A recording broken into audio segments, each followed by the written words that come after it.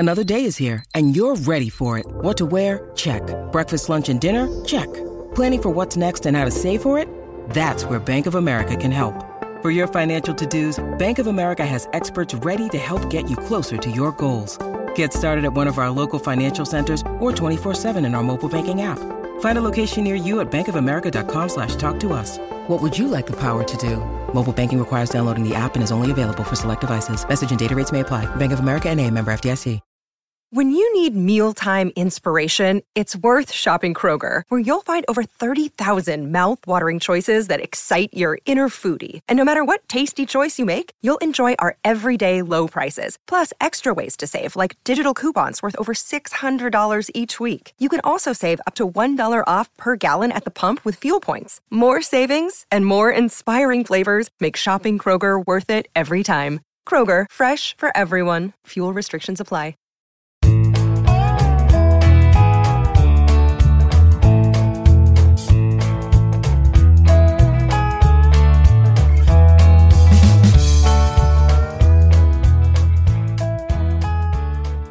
Monday, March 8th, and you're tuned into the Cleveland Baseball Talk podcast. I'm Joe Noga, joined by Paul Hoynes, our Tribe beat writer, back from Goodyear, Arizona, back home in the cozy confines of Cleveland, Ohio. Hoynesy, what did you take away from just your week out there and seeing the guys get on the field for the first time and just get their feet wet playing the early games in spring training? Yeah, it was great, Joe. It was great to get out there. Actually see games. It's totally different. It's still, Zoom calls or all the interviews, no access except for, Zoom calls. And, but you're there, you're at the ballpark, there's fans in the ballpark and you're seeing baseball. So that part is good. And you can, put your eyes on these guys. I came away with some impressions. The starting pitching looked a little ragged to me, and I don't know if that's just the first time, one or two times through the rotation, except for Aaron Savali, really not that impressive. Guys just kind of feeling their way still, and that's what spring training is about for sure. But you remember last spring when Bieber was untouchable for his first three starts, and then spring training got shut down. So we haven't seen a performance like that. Obviously you've got to like Jimenez, the way he's played, swung the bat at shortstop. Bobby Bradley has swung the bat well, shown some pop. Not too much from Jake Bauers hasn't done much with the bat. Cesar Hernandez looks solid. Eddie Rosario looks like a veteran just getting ready. He hasn't, done anything good or anything bad, really. Same with Jose Ramirez and Franmil Reyes hit the one home run, but now both those guys are kind of sidelined, so we'll see where that goes. Right. The big news that happened Sunday was revealed that Jose Ramirez and Franmil Reyes have been away from the team since Saturday morning when they self-reported during intake procedures during the morning that they had violated protocols and they ate in a restaurant indoors in the Goodyear, Arizona area after their game Friday against the Cubs. I believe there was a social media post with Pedro Strop that has since been deleted, but looked like Ramirez and Reyes had gotten together with them, and Reyes had gone for a haircut, I believe was part of the story. So this is the second time Franmil Reyes has violated the protocols. Not that either of them had tried to cover it up. I think like Adam Plutko said after his outing on Sunday, the protocols work. They're designed to catch things like this and keep guys insulated and keep them away from exposing the rest of the team if there's a potential exposure. They've been away. They've missed a couple of days of camp per MLB regulations. They're awaiting their tests to see if they can rejoin the team either later today or probably tomorrow, according to Francona. This just demonstrates a lapse in judgment. Compare it to the Zach Plesac, Mike Clevenger situation from last year, and really you're comparing apples to oranges, right? Yeah, that happened during the season. Plesac and Clevenger, nobody lied about this, and basically Clevenger did hide the fact that he was involved and left Plesac out to dry, basically, and basically exposed the rest of the team to COVID. And this one, I kind of sympathize with these guys, but not entirely. But you've got half the country lifting mask bans, encouraging people to eat at restaurants, and Major League Baseball, and these guys cannot do that. And I get it. I get it why they would be, they would lean toward doing that. But, it's also, like Tito said, it's their rules. It's the players' rules. They agreed to this. And I just wonder if that social media post hadn't been up, would they have said anything? That's the thing. Do you self-report that? You really would you self-report that? Well, and on a daily basis, I think on a daily basis, when these guys check into the facility, they're coming in and they're meeting, they're getting tested and meeting with trainers and physicians, and the trainers and physicians say, did you go out last night? Were you exposed to anybody for less than 6 feet for more than 15 minutes? They read through just like we would get if we went to the doctor's office. The doctors have a whole checklist of things they have to ask us. Every morning, these guys are getting asked that. And to Ramirez and Reyes' credit, they didn't lie at that point. They said, yeah, I went out last night. And maybe they knew that they would get, just a couple of days away from camp. And I don't know. We'll have to ask Framil and Jose, and I'm sure that they're going to be quite, apologetic about it. But the fact remains, this is the second time that Framil's done this and done something like this, and it's at some point it's going to become a headache for the Indians. Yeah, I mean, fool me once, shame on you. Fool me twice, shame on me, right? So that's you did that way better than George Bush did. Congratulations. that came through sounding really good. Yeah. So, who said that? Abraham Lincoln? I don't know if Abe said that, but, I don't know. It's like getting hit over the head once. I guess it didn't hurt enough. So, Lindsay, I wasn't around to cover Abraham Lincoln like you. So it's okay. I think the Indians will get past this. I don't think this is a huge thing. And I don't think this is going to cause any division in the clubhouse like the Clevenger-Plesac thing did, having teammates have to step up and call you out for your behavior. Yeah. And eventually, the Indians can say all they want that it didn't contribute to the fact of trading Mike Clevenger to San Diego. But I'm sure that once they did, they were glad to have that kind of headache, away, not having to be around. You got to think about somebody like an Oliver Perez who's got all the reason in the world at almost age 40 with young kids at home not to, want to be exposed. It's a completely different situation this time around, though, for Reyes and Ramirez. And the other point that was made, how many other teams are going through things like this and just it's not being reported, or it's not getting out there, or they're just like putting things under the rug silently, or letting guys get away with things like this.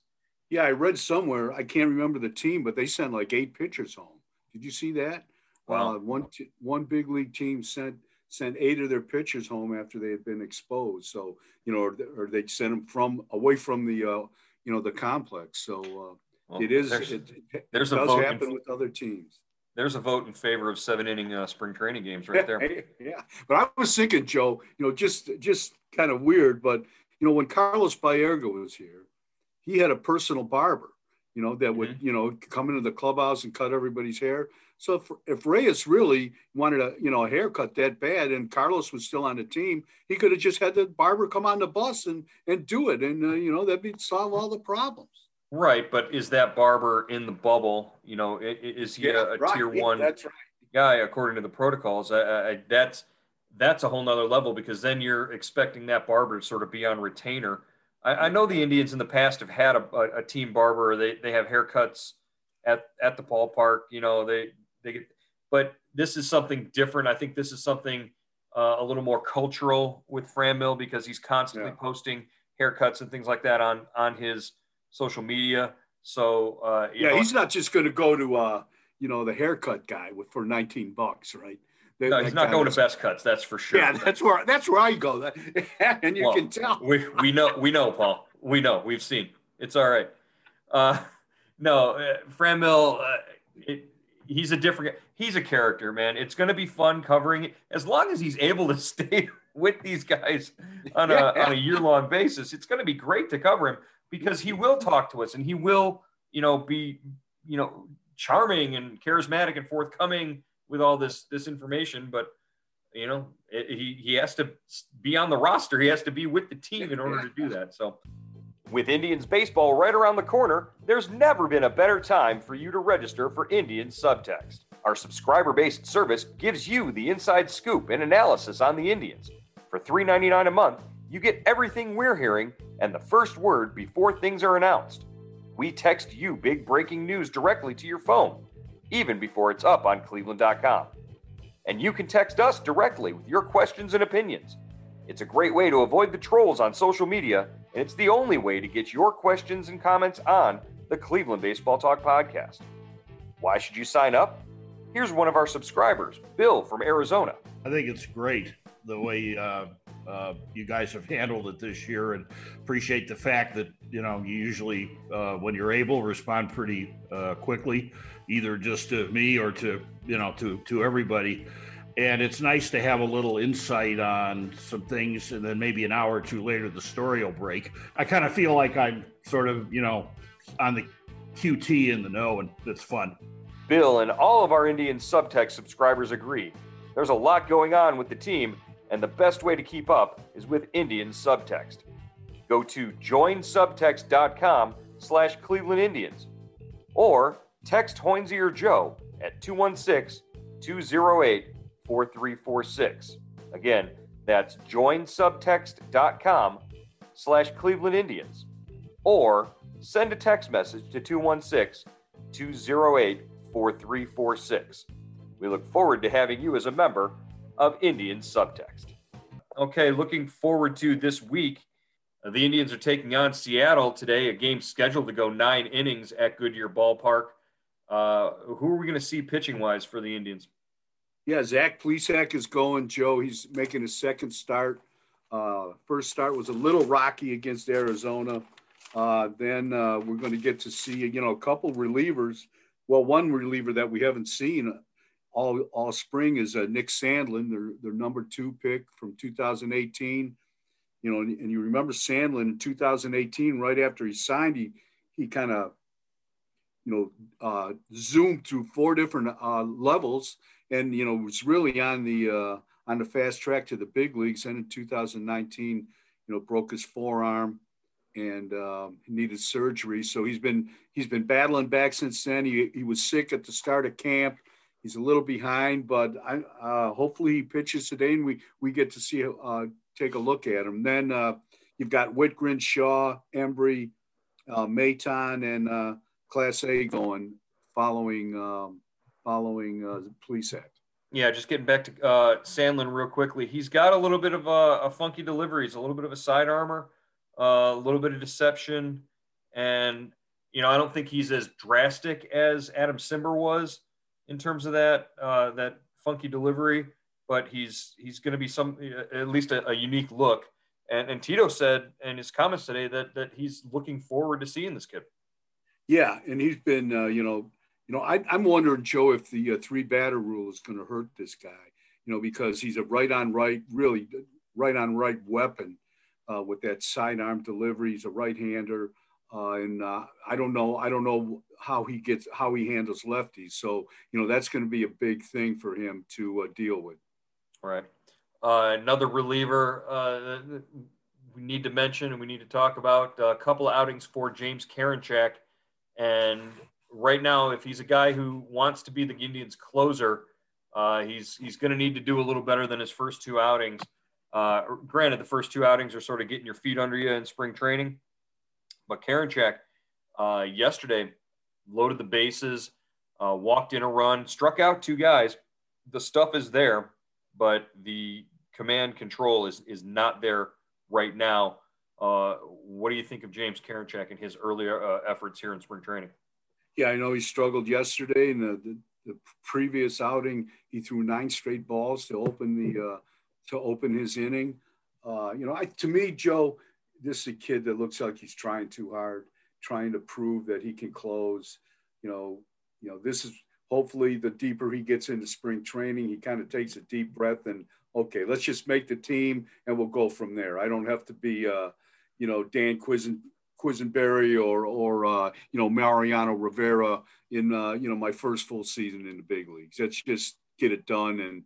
And my stuff will eventually, I'll be able to work my way back to the back end of the rotation, into the pen.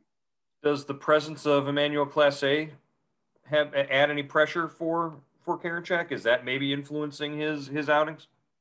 Hey, you know what? I didn't think about that, Joe. That's a great point. You see a guy sitting there, he's got some big league time. He's thrown 100 miles an hour. I saw him twice in Arizona. In each outing, he hit 100. He's thrown 99, 90, 96, 90, 97. I mean, and he's got a little bit more control than Karinchak. So, maybe that might be. Yeah, that might be. And Karinchak is wondering where he fits in the grand scheme of things. I think, if you were rating overall pitch quality and just his stuff, I think Karinchak maybe rates higher. But I think if you're obviously velocity and good old number one, Class A has more power than Karinchak. And if he's able to harness that, that's a good sign for him. This leads you to the question of, do the Indians break camp with both Class A and Karinchak on the roster, and maybe neither of them as the starter from the get-go? Maybe you put a guy like a Blake Parker, a veteran like that, or Nick Wickren, both of whom, have a little bit of a closer's background. Terry Francona, again today, mentioning Nick Wickren as a guy who's been dependable since day one when he arrived with the ball club, and just a guy that the organization is pulling for just because of his character and his dependability. Yeah, Whitgren's, given them 2 great seasons as a setup guy, late inning guy. He always had Brad Hand behind him. Hand is gone. And do you put Whitgren in there to, start the season? I think Class A and Karinchak both make the club. And, I think their stuff is too good not to make it. And you get that, like, I think you wrote earlier last week about having, power arms in the bullpen. And those 2 guys, no matter where you pitch them, they're going to give you a chance to get people out just because of their stuff.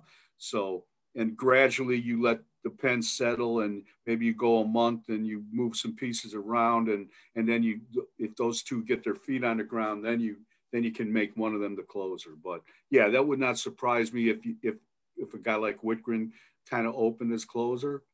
But we'll see. And he likes to move. Francona likes to use guys, in the 6th and 7th inning with that to a big arms to get out of jams. Mm-hmm.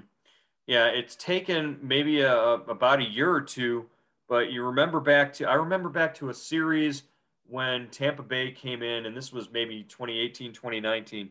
They came into Cleveland late in the season, and they were running, 6'5" right-handed power arms out of the bullpen, 2-3 times a game. And the Indians, after the 5th or 6th inning, the Indians didn't get a hit. And I remember, Tino Martin remarking about that and thinking, boy, this is the way the bullpen's going to start trending. They're going to start stockpiling these power arms. And now you look at who's back there. You look at Clase and Karinchak. You look at a guy like Anthony Gose, who's a lefty who needs more seasoning. But the reason he's on the club is because you don't find guys that throw 97, 98, 99 miles an hour consistently. So once they're able to harness that, that's a big deal for them. So I don't know, the way of it was 2018 when they had Tyler Clippard and they had a bunch of guys who were soft tossing pitchers in the bullpen. And that was sort of the theme of the bullpen at that time. The trend has definitely shifted. Yeah, I think you saw that bullpen kind of that went against the grain because everybody else in baseball had loaded up the back end of the pen with guys that were throwing close to 100 miles an hour. The Indians have got those guys now. They got a guy like Henkes kind of in the pipeline. He could fit in there maybe at some time this year. So you've got like 3 of those guys if Ghost makes the club, and that gives you such an option. You don't have to be perfect to get guys out. Yeah, you've faced a Shane Bieber 4-pitch mix with curveballs and movement to 4 different quadrants of the strike zone for 5-6 innings in a game, and then you think, okay, well, Bieber's out. He's hit his 100 pitches. He's out of the game. We got a chance now against this bullpen, and now you got 98, 99 with a disgusting hook like Karinchak or a sinker like Class A coming in. They don't have to do too much. They just have to get 3 outs each, and then that game is that much shorter. So I wrote over the weekend in Tito's utopia, in his perfect world. Yeah, right. That's the way things go. But who knows? We'll see. The outfield. We're going to see Harold Ramirez today. He's going to DH.